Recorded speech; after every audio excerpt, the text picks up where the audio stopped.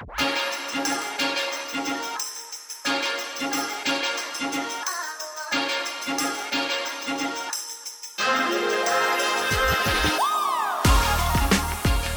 there, and thanks for tuning in to the Corporate Yogi podcast. I'm your host, Julie Zuzek, and this podcast is your dedicated time for growth, for developing practical tools to use with your team and in your relationships, and to learning deeply about who you are and what makes you tick. You are a brilliant and powerful being, and I want you to invest time reflecting on who you are being, not just what you are doing. Because doing is awesome, but being is where the magic happens. And that's truly what makes you feel fulfilled. So you're going to love this episode today on creating intimacy with your team offsite by creating a designed alliance. And so here's a look at what you're going to learn today. In the first segment, I share a story of why this is such an important tool to use at your offsite and what can go horribly wrong if you don't use it. In the second segment, I'll share what exactly a designed alliance is and how it works. In the third segment, I'll share the 5-step process to create one with your team. And then in the last segment, I'm going to explain exactly what you want to build into your designed alliance. So get out of your head, into your heart, and let's dive right in, shall we?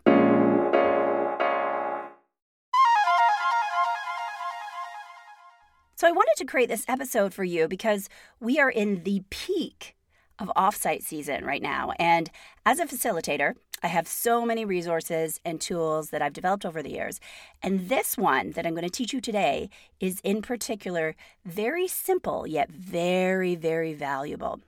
I personally use it at every single offsite that I run, and it has never, ever let me down. But before I dive into sharing it with you, I want to tell a story about a time when it wasn't used and the dumpster fire that ensued without it. If I had to name this story, it would be titled, "Here's Everything Not to Do at Your Next Team Offsite." So let me back up and set the tone here. So we're going to rewind way back to about 2010 when I was working in my last company as director of marketing, my last full-time job before becoming a coach. And our CEO wanted to organize a team offsite for the senior leadership team, which he did at least, once a year. And I'm always surprised how teams function without doing these offsites. They are so critical to get to know each other and plan for the year. And I want to start by saying I'm so grateful for all the experiences that I had in this last full-time role. It was the last full-time gig that I had before I became a coach and set up my own business. And this was such a transformative chapter in my life, and I learned so much in England in those 3 years. I learned about the culture, I learned about doing business globally, and I also learned a ton about myself. Now, as head of marketing, I got to organize some really cool events. I got to organize client events, spending time with gold medal Olympian sailors, and also having big splashy launch parties in the smack dab in the center of the city of London with big cocktail parties at the top of the Gherkin building. We took clients into Cow Sailing Week in the Isle of Wight for a big VIP day on a 72-foot yacht. No, I'm not kidding. I'm not exaggerating. This was real. This was my life. We also went to high-performance car racing luxury days on the track. Like, no expense was spared. It was amazing. So my employer was an enterprise-level software company, so we had pretty deep pockets. And it was my job to make sure that everybody had the best of the best. It was a good life, I'm not going to lie. So aside from all these splashy client events that we did, we also did the best of the best for team building events with our employees and our senior leadership team. And I really valued and appreciated this time being able to have dedicated time with peers to bond and to learn about them. Now, the specific event that I wanted to share with you today was an event that was a Navy simulation exercise for team bonding. And it was hosted by Britain's Royal Navy. Hands down, I have to say this was one of the most unique events of my life. I would give it a 12 out of 10. The gist of the event is that it was a simulated experience where we in our ship made contact with the enemy ship, and we started to take on water, and we had to work together to prevent our ship from sinking in the middle of the ocean. And so the day started out with a debrief from like legit, real naval officers. They walked us through the exercise, they gave us training, they would explain how the simulation worked and what to expect. And as I scanned the room, I could see that about half of my teammates were excited and they were ready to go, and the other half had the fear of God on their face. But either way, it was go time. We had committed. We were there. So we got ourselves dressed up head to toe in hazmat suits and made our way across the platform and into this simulation ship. Now, at this point, the joking, the name calling, all the fun playing around of the morning started to dissipate once we suited up and, as we say, things started to get real. And we were literally minutes away from this whole simulation experience going down. We were each immersed in our own thoughts, whether they be fear or excitement. And we were suited up in our steel-toed boots. We walked down the vertical metal graded staircase onto the bridge of the simulation ship. And we must have looked like the team of Ghostbusters heading out on a reconnaissance mission, but we didn't have plasma guns or souped-up Ghostbuster car, and our suits were bright pylon orange, zipped head to toe to protect us from this freezing cold water that was about to be shot onto the ship. The simulation exercise started out okay. The siren went off like they had warned us it would, and this represented us making contact with the enemy ship. And slowly the cold water started to trickle its way onto the bridge. It was just a little bit of water, but we were totally prepared for this, right? We'd paid attention and just been through the training. Then things dialed up a bit, and the emergency siren went off. And the lights went out, and the slow trickling water started to come in faster. And before we knew it, we were waist high in freezing cold water.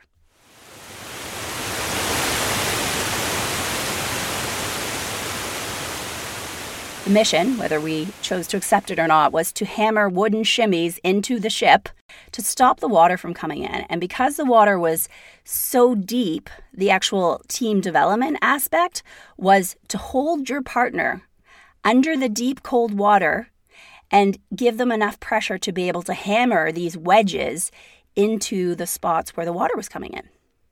And somehow, you were just logically supposed to know when they were done and how much force to use so that they could come back up to the surface. They told us what to do in the training, but they didn't tell us how to do it. Needless to say, it was an emotionally charged, high-stress, and really intense experience. Probably took overall about 15 minutes, I would say, but it felt like forever. Then, once the exercise was over, we, stood in the freezing cold, waist-high water, took the requisite picture to prove what we had actually just done and survived, and we took off from this unique team experience. We finished the day with a nice splashy lunch, some good wine to warm up, and this was the point where we started to reflect and dissect the experience. So even though most of us were able to laugh it off, something happened in that freezing cold water that day. Fear took over. People lost their cool during that simulation.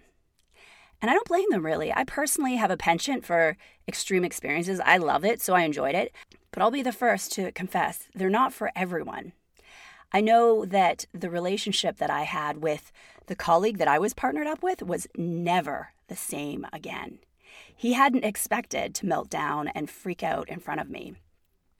And really, it's so unfair for men. I feel for them because there's so many be a man toxic messages that they're sent in their lifetime. They're always programmed that they have to be the tough, the strong protector. And when he wasn't able to deliver, something changed in him. And that's the opposite of what we want to accomplish during an offsite, isn't it? Needless to say, when it came time to plan the next offsite, and it was slowly revealed that we were doing yet another Navy simulation exercise. But this time it was a helicopter drowning simulation, not a ship. Members of the team put their foot down and they said, "No way. Not going through that again." So we opted for a more civilized team offsite in a meeting room with coffee cake, flip charts, and Sharpies. Bottom line, although extreme events make for great TV, they don't always make for great team building. If there's an existing lack of trust on a team, like an employee not pulling their weight or tension between two employees that don't get along, there's no amount of ziplining or bungee jumping or treetop trekking that is going to fix that lack of trust. And in most cases, it will actually make it worse. So that's my example of what not to do at a team offsite. Don't scare the crap out of your employees. Don't cause trauma or shame in them. Know your audience. If you're the leader, an experience might seem exciting for you, but is it going to land with everyone on your team? Are they going to be able to step up? Is it going to add value or cause more harm than good? Will it push them too far? Remember, you have to consider these things and know your audience and plan accordingly.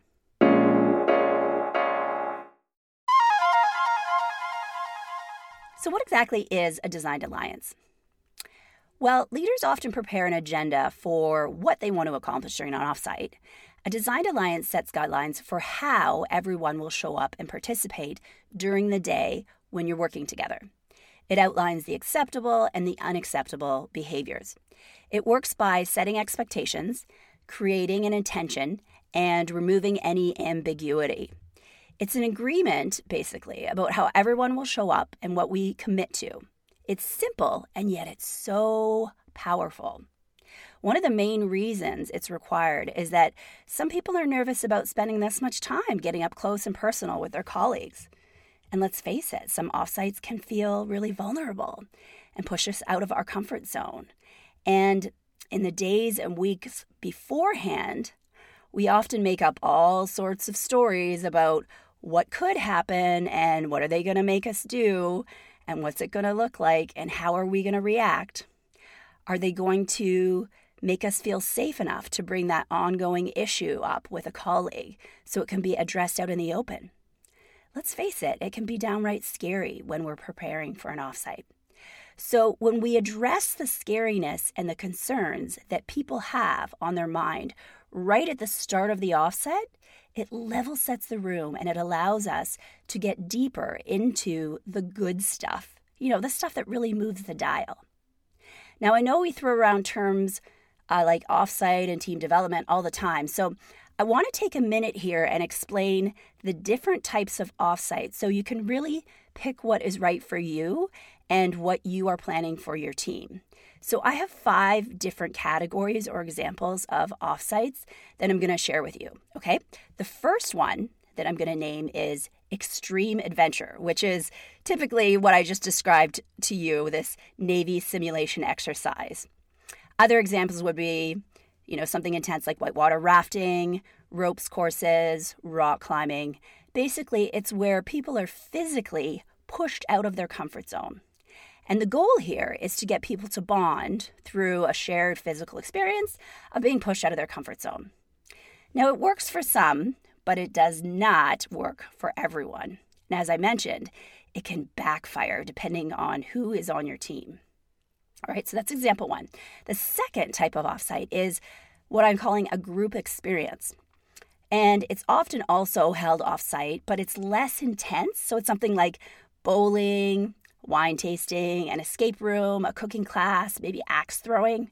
For convenience, some of these events can actually be held on site. Like if you're doing wine tasting, the sommelier might come out and see you. Or if you're doing charcuterie boards, those things can come to you. So it's a little bit more convenient.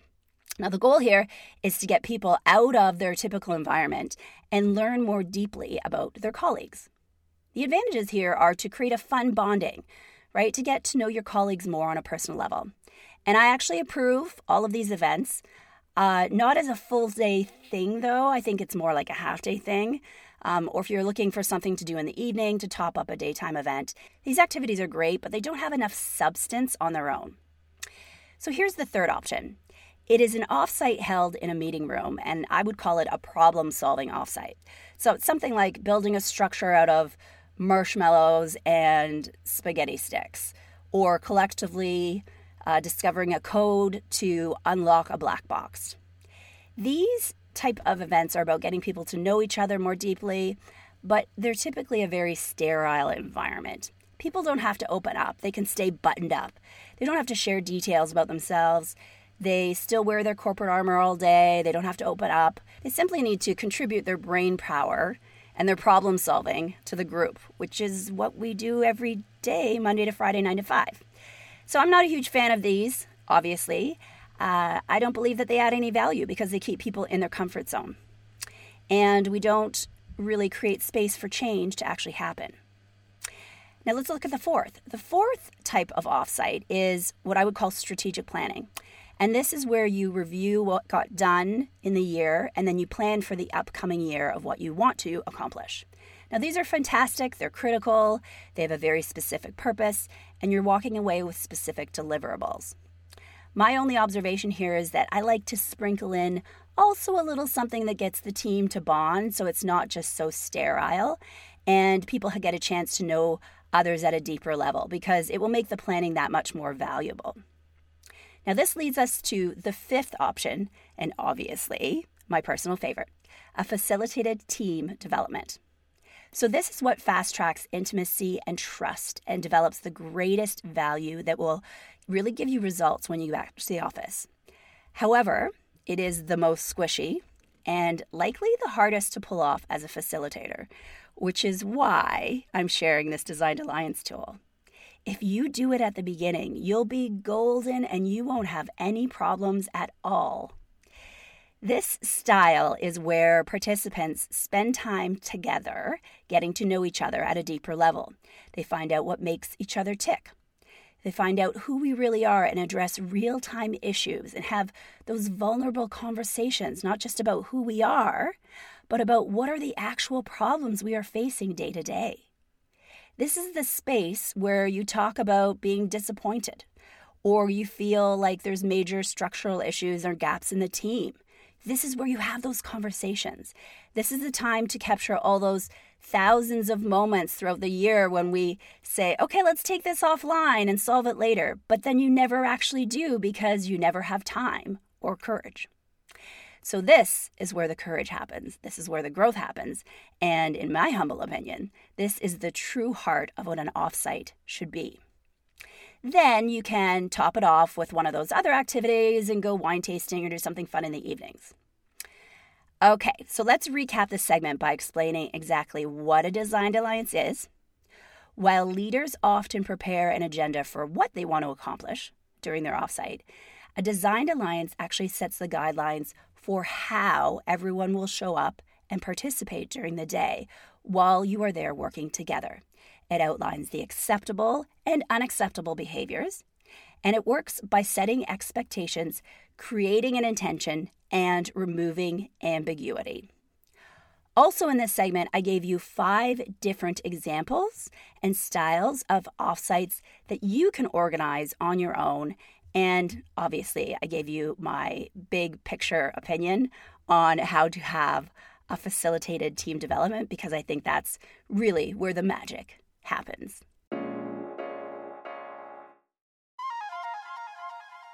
Now that you're bought into creating a Designed Alliance, how do you create one? Well, here's a 5-step process for you to follow to create one with your team. So grab a marker or open the notepad on your phone and write down these 5 steps. Number 1, you introduce the tool to your team at the start of the day. Now, this is important because people likely haven't done it before, so the concept might be new to them, and you don't want them to have to feel vulnerable or confused. So give them some context, explain what the tool is, or help them feel more comfortable throughout the day and understand why they're using it. Step number 2, invite everyone to make suggestions of what they do and don't want included in the Designed Alliance. Now, you may need to draw some people out here because they might not be volume contributors. So an option would be to go around at the start, hand everyone some Post-it notes and a pen, and then give them a few minutes to think about ideas of what they want to add and contribute before you start writing things up on the flip chart. Now, this guarantees inclusion, especially for those introverts on your team, but it's totally your judgment call of whether you think this will add value or not. It might feel like it's a bit overkill. You know your team the best, and so you decide whether it's something that will add value or not. Step number 3, get agreement from everyone that they will follow the guidelines in the Designed Alliance for the day. Once everyone has contributed ideas, ask for a show of hands. Who is willing to agree to this for the day? Make sure that everyone agrees. Step 4, post it somewhere visible in the room and keep it handy in case you need to reference it throughout the day. And step 5, add to the agreement as you need. If something new comes up, you can add it in. If someone violates one of the shared agreements, then you can reference it for context. So here's how that might look. I know in our Designed Alliance, we committed to one voice, but I keep hearing side conversations that seem to be distracting Sherry here from sharing her ideas. Can we refresh ourselves on having one voice and remember how important that is to follow that agreement today? And I want to share a quick note here about mindset and Designed Alliance and owning the room. Okay, this is a play it big thing. Sometimes, as I plan offsites with clients and I help them to create an agenda, they have a tiny little bit of hesitation around, I don't know if the team is ready to do that exercise, or I don't know if they'll actually participate in that one. And this is where I want to remind you that this is likely your saboteur at play here in your mind. This has nothing to do with your team. If you're taking people to a vulnerable place, you have to buckle into that vulnerability driver's seat and own it. Believe that they will participate and do personally what you need to do to model and permit that behavior. You need to bring your confidence and you need to believe in your team's capacity to handle a certain exercise, because if you don't, they won't lean in and they won't show up. So I want to share my favorite metaphor about flight attendants. I know we all love the oxygen mask analogy when we talk about airplanes, but when it comes to leadership, I like this metaphor of hitting turbulence better. When turbulence happens and you're on the plane, what is the first thing you do as a passenger? Well, you look to the flight attendants, right? You look at them and you see, are they freaking out or not? And if they're calm, cool, and collected, then you have permission to be calm, cool, and collected. Now, this is exactly what it means to be a leader. People are going to look to you to decide how they should respond. So if you walk in that room and you own that Designed Alliance and you create it with confidence, you are setting the tone for the day and people will drink whatever Kool-Aid you serve up. If you're nervous, you're hesitant, you question yourself, they will pick up on that energy and they will match it. All right? So let's recap those 5 steps to creating a Designed Alliance. 1, introduce the tool to your team at the start of the day. 2, invite everyone to make suggestions of what they do and don't want included. 3, get agreement from everyone in the room that they will follow it for the day. 4, post it in the room. And 5, add to the agreement as you need. So what exactly should we add in the Designed Alliance? Well, here's a few suggestions of what you might want to include. Honesty, Vegas rules, right? Meaning everything discussed in that room stays in the room. Don't share personal stories or details that other people share. Ask anything. There's no bad questions. Everyone has an equal voice, regardless of hierarchy.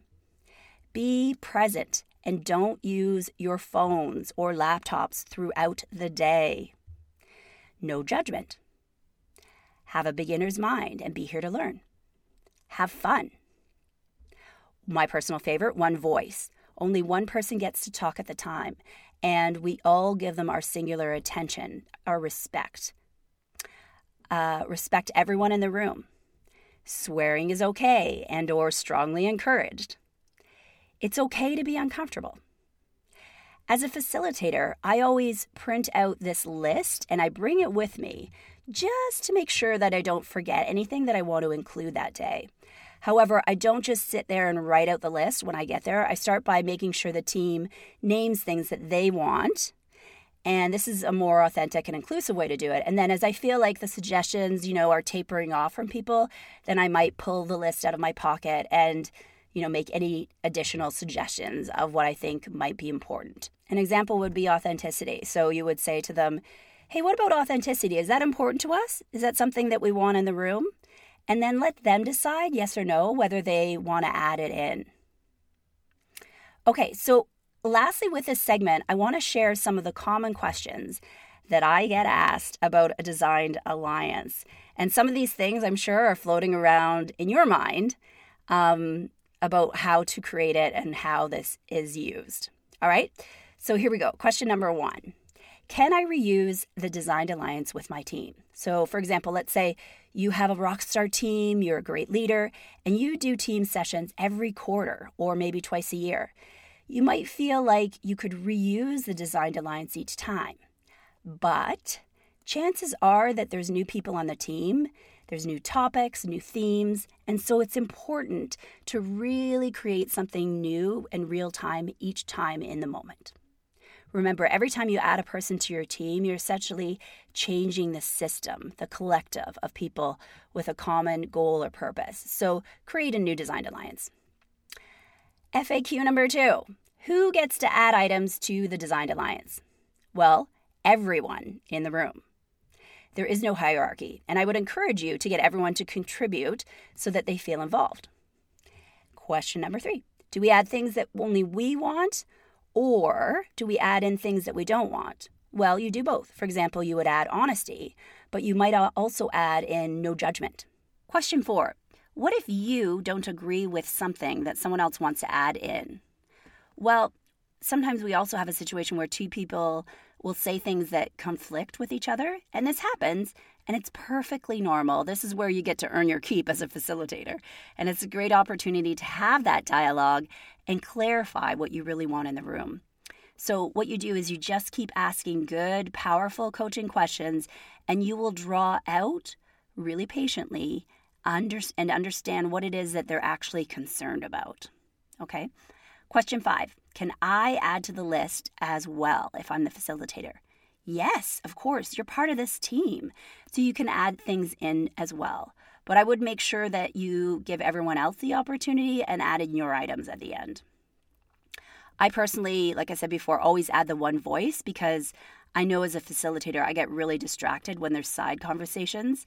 Often people aren't trying to be rude.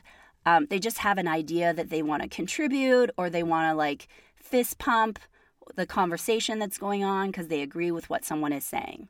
So we have to resist this urge, though, because it can be really distracting. Question 6, can I do this digitally? Absolutely yes. Simply follow all the steps that you did, put it on a shared screen or a canvas, somewhere, and then people can share and distribute it throughout the session. Question 7, what if I don't resonate with the name Designed Alliance? Can I call it something different? Of course. Other options are working agreement, rules of engagement, team norms, lots of other options. Or you might come up with something creative on your own that you think would really be resonant or land with your team. Okay, so let's wrap up this section with a recap of what you just learned. You now have a baseline of exactly what you can put in your Designed Alliance. And you have a recap of 7 of the most common questions that people might have before they create a Designed Alliance, or maybe they were floating around in your curious mind about how you are going to create one at your next offsite. Okay, it's time to wrap up this episode on creating intimacy at your next team offsite.